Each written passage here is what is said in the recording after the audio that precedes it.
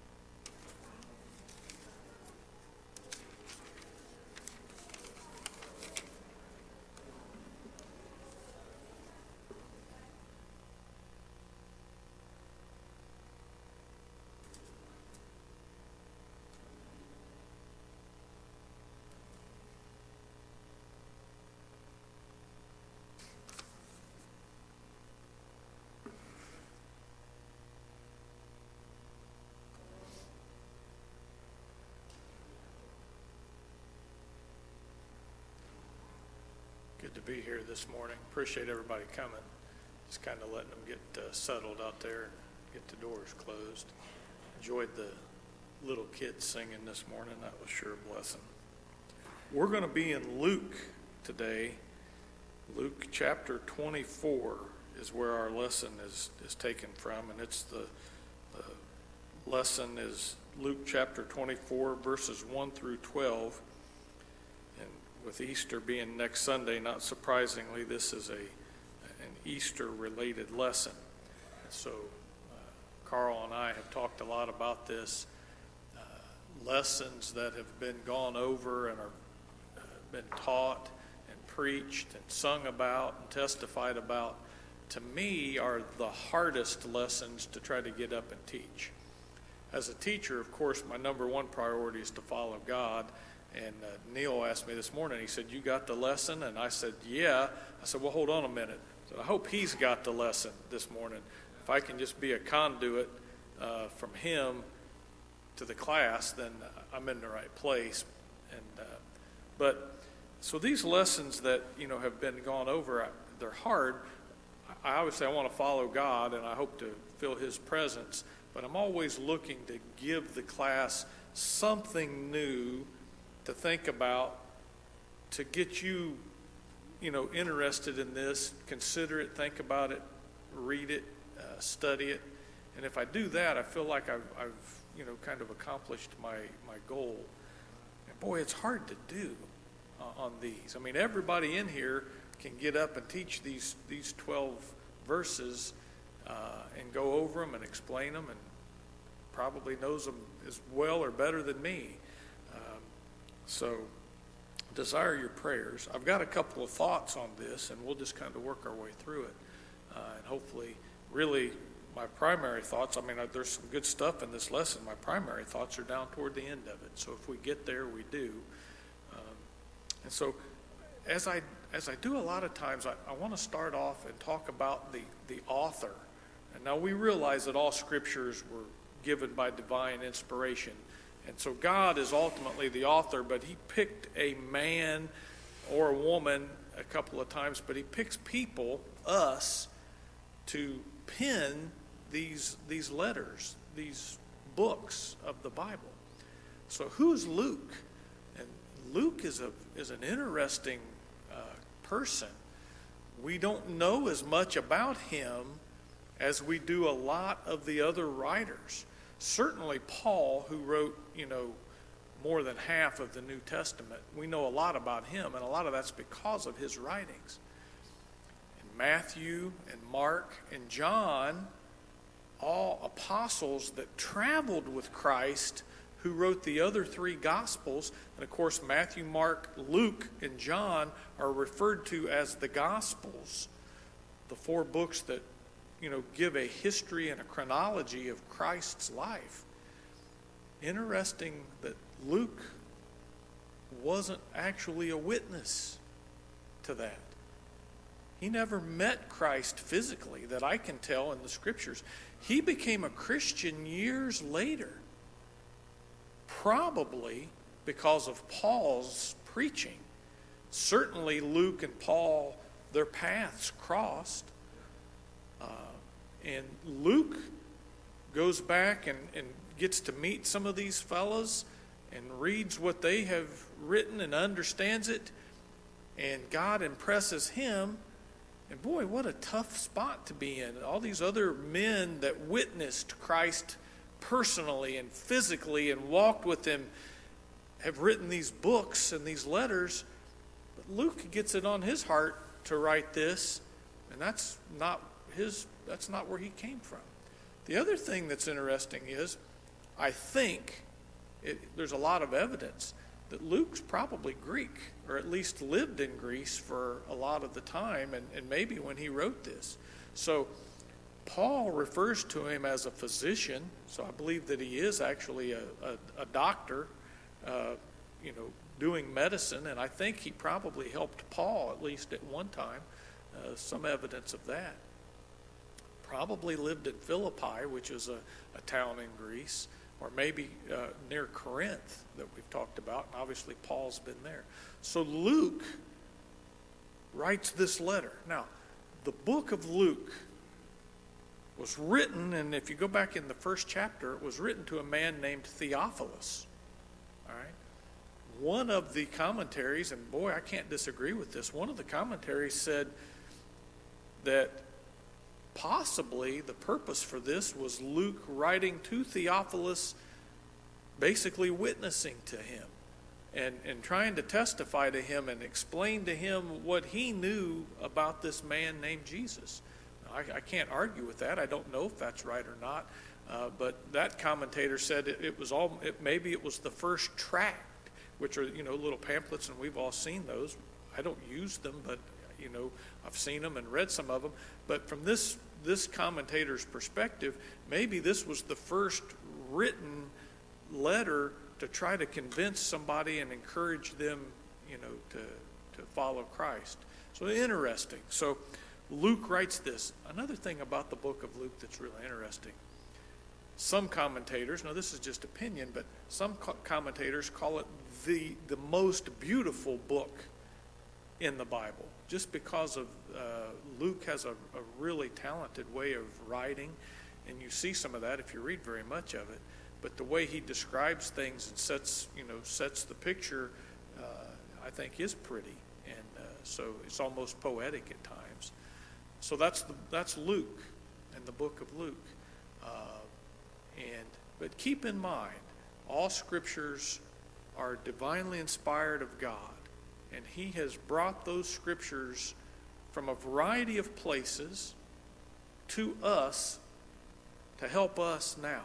And so this book, which is a whole bunch of books, but this book that we call the Bible is a treasure. All right? And so some folks from the carnal mind would say, well, a book written essentially not firsthand, but talking to somebody else and getting their notes and finding out what happened isn't as valuable as a book of somebody that witnessed it firsthand. And I understand their perspective. Certainly from a legal standpoint, when we call somebody to the stand and we say, okay, what can you tell us that you saw? Well, the laws that we use don't allow that person, very often, there are a few exceptions, but they don't allow that person to say, well, so-and-so told me that he saw this. We don't allow that because it's not as credible. But God's word doesn't follow the laws of man. And so God inspired Luke, and it's a beautiful book, and it's part of the great treasure that we have. So with that, let's go to chapter 24, and we're going to start in verse 1. Now, just before this, at the end of chapter 23, it is explaining what happened at the crucifixion. Christ is taken down, and it's explaining what's going on. All right, so that's what happens immediately before this. So upon the first day of the week, very early in the morning, we'll talk about who the they are, came unto the sepulchre, bringing spices which they had prepared, and certain others with them. So the they, it tells us down in verse 10, Mary Magdalene, Joanna, and Mary, the mother of James, and other women that were with them. That's the they. So there's a group of women that go down to the tomb. Okay. Now this is the first day of the week.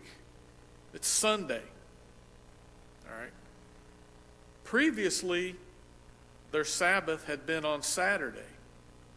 When you read the old Bible and you look at the Jewish traditions and the way that the Jews worshipped, they worshipped on Saturday. First day of the week was Sunday. When you read Genesis and it talks about on the first day, it's talking about Sunday. All right? And when it gets down to where the seventh day and God rests, that's Saturday.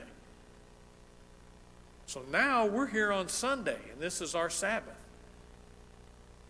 Did we mess up somewhere? How did we go from Saturday to Sunday? Somebody just along the way decided it worked out better? Well, of course not. I mean, this story in Christ rising is why we celebrate the Sabbath on Sunday. It's a new covenant. Christ got up on Sunday. That's our day of hope. That's our Sabbath. And so, anyway, they're here on the first day of the week. It's Sunday morning. They go down. They didn't go on Saturday. Saturday was the Sabbath. The way I read this, they didn't go. But now on Sunday, they're going to go down and put these spices and these ointments on the body of Christ, and that was their tradition. That was the way they showed, love and respect for the recently deceased person. So they are these women that go down there. Verse 2, and they, same group, found the stone rolled away from the sepulchre. So I'll explain this just from my perspective. I had all my life heard about Christ was buried in a tomb hewn out of rock, and that there was a big stone rolled in front of it. Okay. All my life, I'm picturing a big boulder. All right. I don't know why I pictured it that way, but I had this big boulder, that had been rolled up there, and took a bunch of men to roll it up there in a big boulder that blocks the door. And I don't know, I know it was before Mom and Dad got to go to Israel, but certainly their visit to the tomb helped me, and it's changed my mental perspective of that. So it was a big stone that was rolled in front of the door, but it was a stone that had been cut and hewn, and so it was shaped like a wheel, and it was thinner. I don't know exactly how thin that it is, but maybe 6 or 8 or 10 inches. And it's a big stone, but there's actually a track that it can be rolled over to close off the door. And then it can be rolled back like a wheel. So it's just think of like a big wheel that's made out of stone. So that's the stone that's here blocking this tomb. But when they get there, it's rolled back. Okay? So I'm wondering, as they get there and they see this, what's got to be going through their mind? What in the world's happening here? Why is the stone rolled back already? They were probably expecting they were going to have to ask the guards that were there to move the stone for them, because it's women. I don't think they could probably move it. Maybe they could have, but my guess is they were going to have to get the guards to move it. They get there, the stone is rolled back. The entrance into the tomb is open. All right. Does anybody have any comments on that? And I know Mom and Dad are here. Maybe there's somebody else that's been to the tomb that wants to give some more explanation on that, and I'm happy for that. But or anybody else have any comments about that? Okay. And they entered in and found not the body of the Lord Jesus. So when I read this, I thought about the video, and I guess everybody in here has seen it, where Mom and Dad had individually had been into the tomb, and Dad came out, and I really got a blessing out of that. But he said, I know you all know it, but he's not in there, and so I know he's not in there. I've never been there physically, but I don't have to go to the garden to know he's not there. I don't have to do that physically. Maybe someday I'll get to, hope to. But if I don't, I've been to the garden spiritually, and I'm a witness that he got up. So they entered in and found not the body of the Lord Jesus. So again, just be thinking, at this point they're thinking, what is going on? I mean, one thought may have been, well, somebody's come and stolen it. That would be what's crossing my mind. I don't think at this point any of them had started approaching the thought that he's got up. Now, maybe they had, but the scripture, and I'll get on down to why I don't think that they had, but if they had, it sure wasn't. It wasn't their primary thought. They're wondering what's going on here.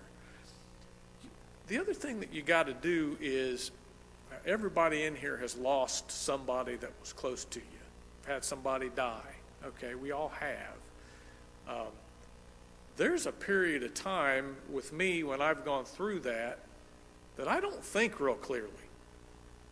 I mean, grief causes you to think and look at and approach things differently than we might, right here today, healthy and not somebody recently died and just excited to be at church and Sunday school this morning.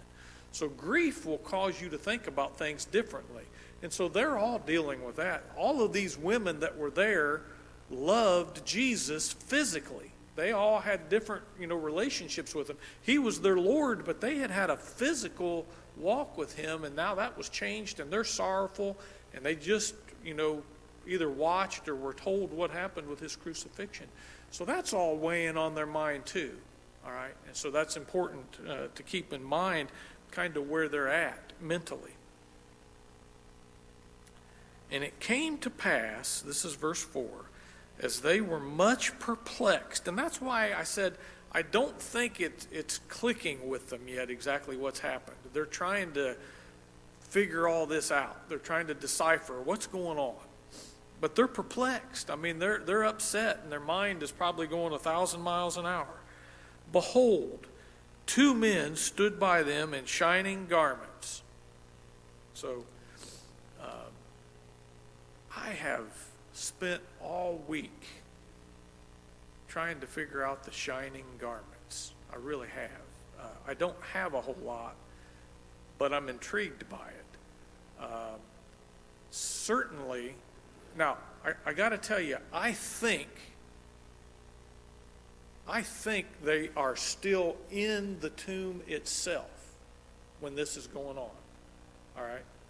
It doesn't say that they came back out. I mean, I'm given, the opportunity in my mind that they could have stepped back out. It could be. It's early in the morning. The sun could be, coming up and shining. But I think they're still in the actual tomb with these 2 men that I'll call angels standing by them there in shining garments. So if they're inside this room, why are their garments shining? I mean, I think it has to actually be a shining coming from within rather than something illuminating them from without, if you follow what I'm meaning. It's possible, and I'm not saying this isn't the case, I'm not going to argue with you, that the sun, the physical sun, was rising and was shining on them, but I don't really think that that's the case. I think that they were shining. I think these are angels, and I think that they were shining from within. We've got other examples. If you go back to Christ's birth, there were angels there, and there was some description of them, and I think I've always had that, and I've went back and read that. I think there was, I think their garments were shining at that time. But does anybody have a thought on the shining garments?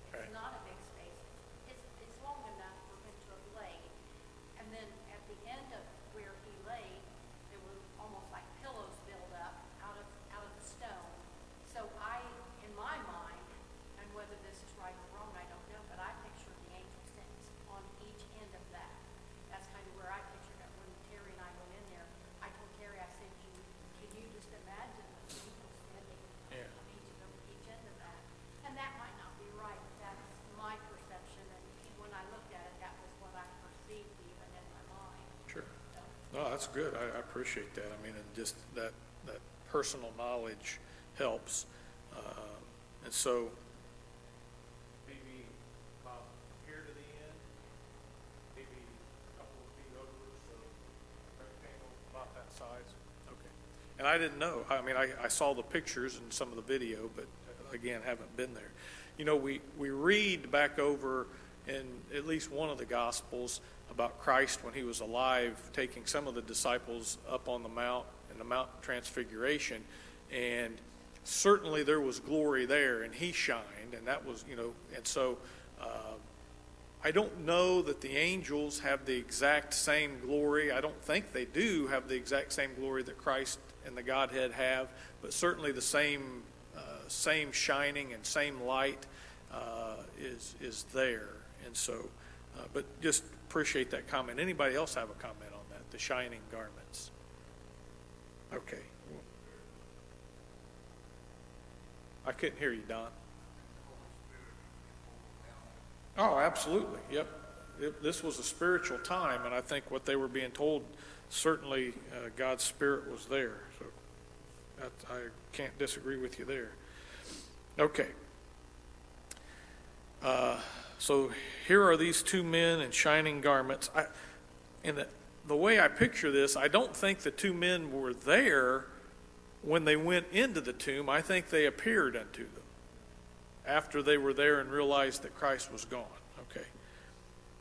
And as they were afraid, so, we're at the graveyard, and there's a empty tomb here where we're expecting to find the body of our friend. And now all of a sudden there's two angels here with shining garments standing talking. That would startle, make me afraid. If you think about that, I would at least be, my goodness, what's going on here? So they're afraid. And they bowed down their faces to the earth. So it's more than a startle. They're giving reverence to what's being said and who's here. And they said unto them, so these are the angels saying unto the women, why seek ye the living among the dead? Wow. What a powerful scripture that applies everywhere in our lives. Now, certainly it applies here. And I understand they're saying, why are you looking for Jesus? He's not here. He's up. I mean, they're telling them, they're letting them know he's not dead. All right. But a message here that if we look around our world today, we have people all over the place looking to fill the hole in their lives, and they're looking in the wrong place. They're seeking a living God, and they're looking for him out amongst dead people. Think about that. People sticking needles in their arm, people snorting stuff up their nose, looking for this in relationships that are ungodly, and doing all sorts of things looking for a living God to fill this void in their life, and they're looking for that among dead people. They're in a graveyard looking for somebody that's alive. And how sad that is. And we won't go here in a whole lot of detail, but folks, I think there's a whole lot of people walking into buildings that have crosses on the front door that are looking for the living among the dead. The blind trying to lead the blind. All right. So, he is not here, but is risen. So they're getting right down to it now. Why are you looking for the living among the dead? He's not here. He got up. Remember how he spake unto you when he was yet in Galilee?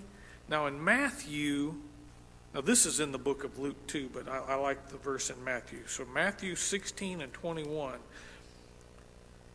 is what this is referring to. From that time forth began Christ to show unto his disciples how that he must go into Jerusalem and suffer many things of the elders and chief priests and scribes, and be killed and be raised again the third day.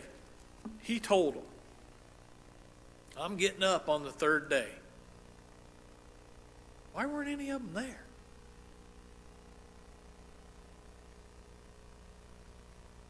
None of them.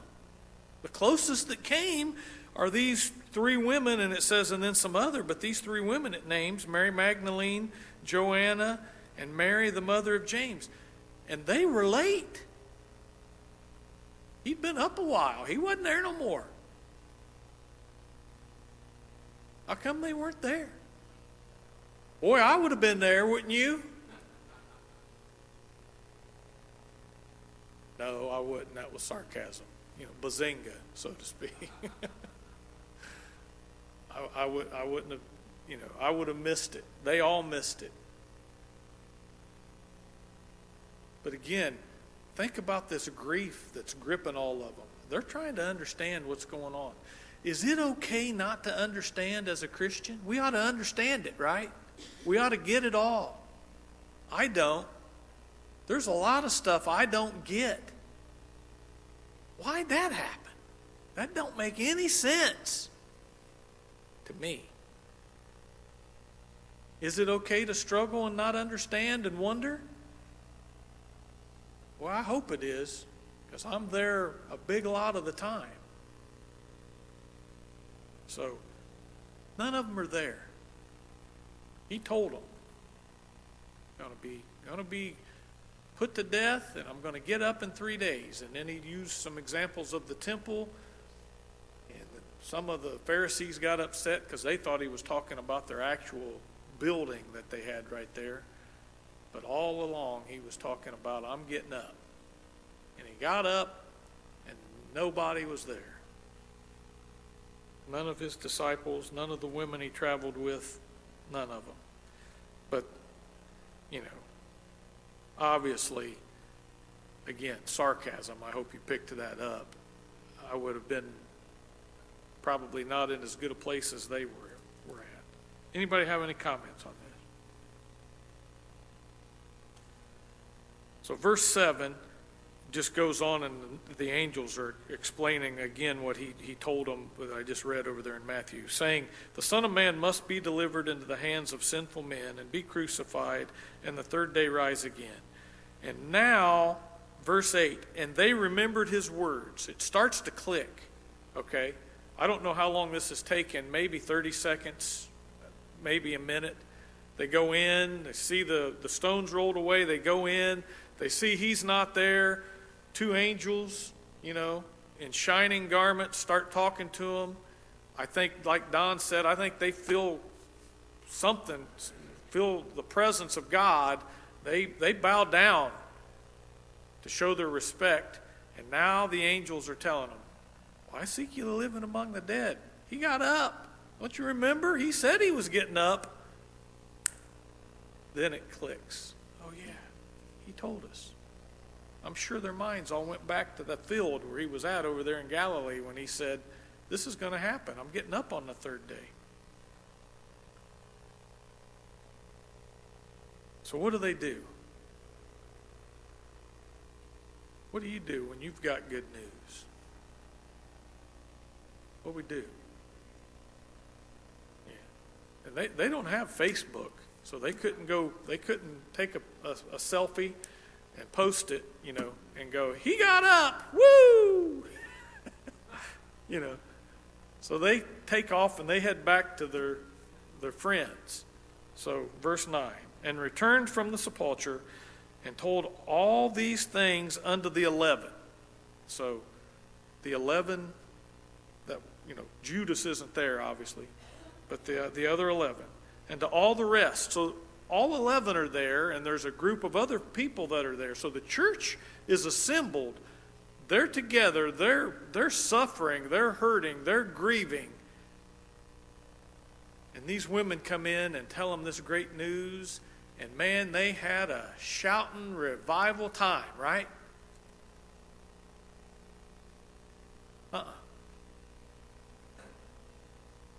What'd they do? They don't believe it. Is not believing as a Christian, is that okay? Now, obviously, we have to believe in Christ to be saved, but are there things that you get told sometimes? You hear about a service where so many people got saved. You think, that couldn't be right, could it? Could 15 people get saved in one meeting? Really? That must have been hocus pocus. Or some of them missed it or something. Anybody else ever have them thoughts? I got to get on Facebook or whatever page they put their services on because I want to see that. Faith is weak, yeah. We want to limit God. I got all kinds of confidence in God, but this guy right here gets in the way all the time. So here are the 11 and their group. I mean, these are the people that walked and were right there with Christ. These are his folks. This is the church. And they come in, and these women start telling them he's not there. And how did they respond? So let me read verse 10. It was Mary Magdalene and Joanna and Mary the mother of James and other women that were with them, which told these things unto the apostles. So we had already kind of read that earlier, so you know who it was, but I get that again. Verse 11, and their words seemed to them as idle tales, and they believed them not.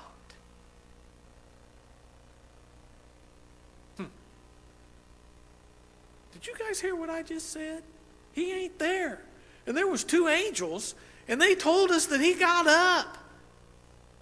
And reminded us when he... Yeah, I guess. Okay.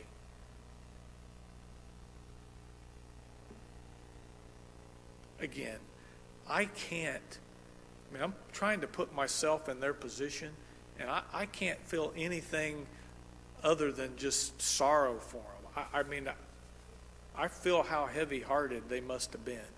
And this isn't making sense to them either. And they weren't there when the two angels and the Spirit moved, but now they're hearing it from these women who they know, and I believe they've got confidence in, but it's still just not making sense. You ever hear something, the preacher ever get up and preach something to you, and you think, that don't make a whole lot of sense to me.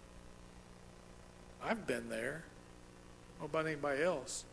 I have trouble. Again, I've got all the confidence in the world in God, but this guy right here gets in the way.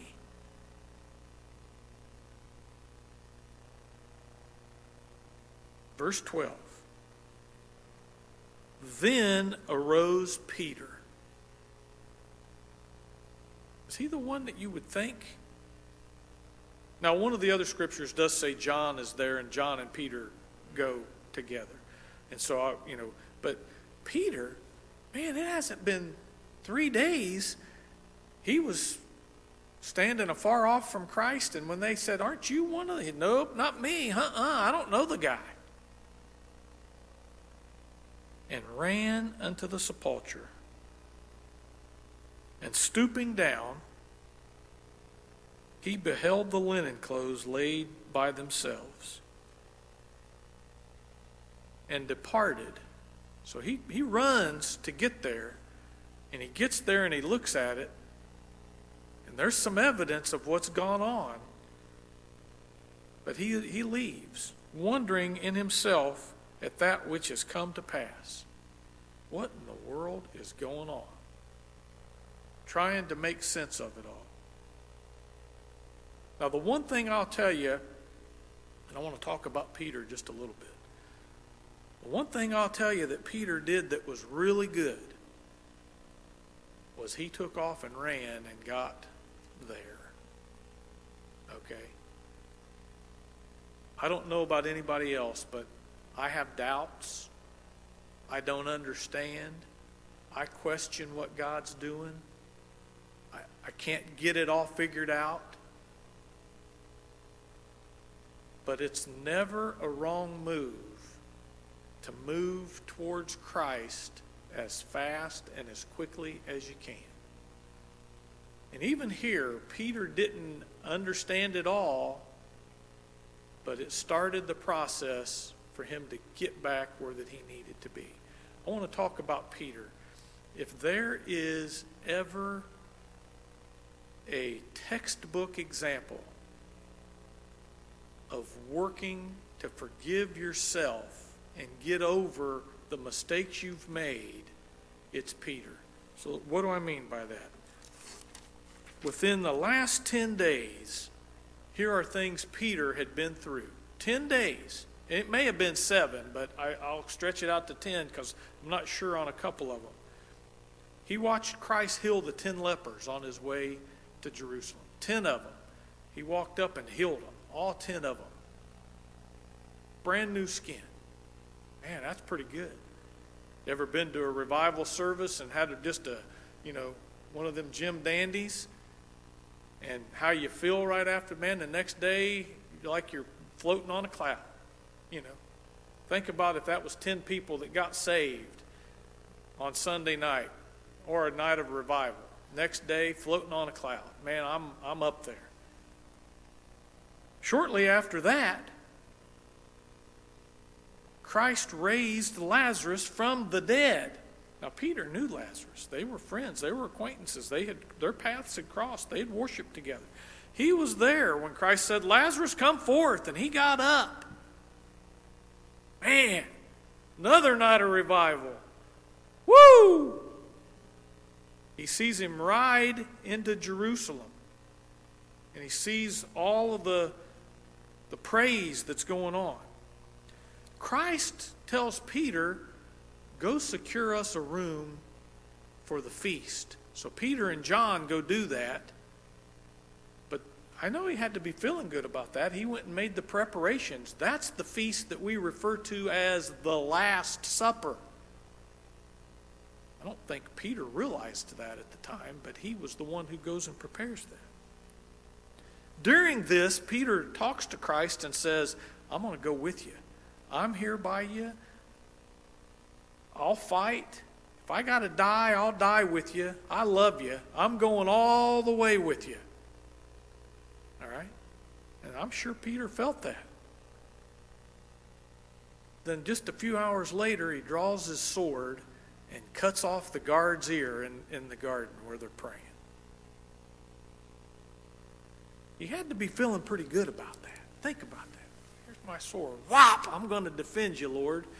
And what does Jesus do but pick up the man's ear and puts it back on? I think Peter was going, what in the world is going on? Again, it's okay as a Christian not to always get the whole picture or understand everything.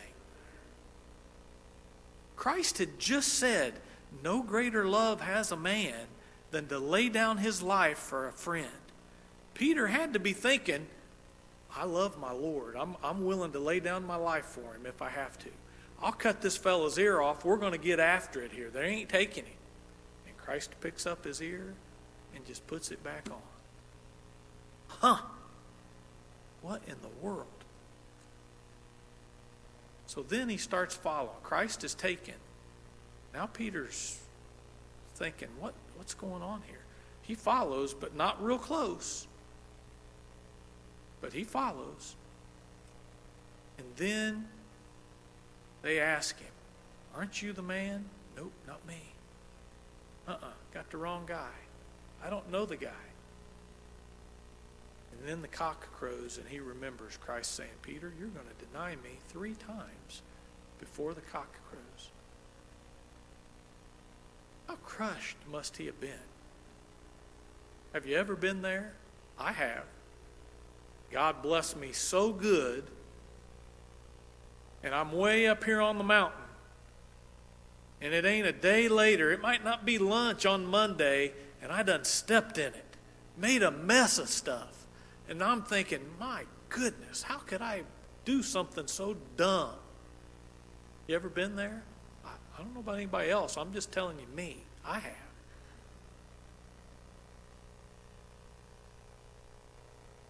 So that's what happens. You know, the scriptures don't tell me that Peter was at the crucifixion. He might have been. It may just not cover it. It doesn't say specifically that he's not. But John was, and Peter and John traveled a lot together. John was standing right up by Mary, the mother of Jesus, because Jesus talked to him from the cross. Doesn't say anything about Peter. How bad must he have felt? I mean, when we mess up that bad, God's done with us, right? There ain't nothing we can ever do that's going to amount to much. Yeah, sarcasm again, folks. Sorry. Publicly denied Christ. If there was Facebook, that would have been the lead story. Peter, one of the beloved, denies Christ right before his trial and then don't show up when he's getting executed. If he didn't show up. I really don't think he did, but again, can't prove it. But if he was, he wasn't up in the front row with John and Mary. So this is well, what do you mean this is a textbook example? Think about all he had to get over in his own mind to forgive himself for how he treated Christ. I mean, not to mention the stuff the other people say. That's bad enough. In his own mind. But he did. He got over it. And God used him just a little after this. I mean, he wrote the 2 books called Peter in the Bible, so that's pretty good, right? Oh, yeah. And don't forget, he preached the sermon on the day of Pentecost, and 3,000 people got saved. That was about maybe a month after this, give or take. Okay, might have been a month and a half. It wasn't real long. We cannot get stuck in our own pity, in our own guilt. Christ forgives us. Are we willing to forgive ourselves and keep going? I'm sure glad Peter did. Any comments? Don?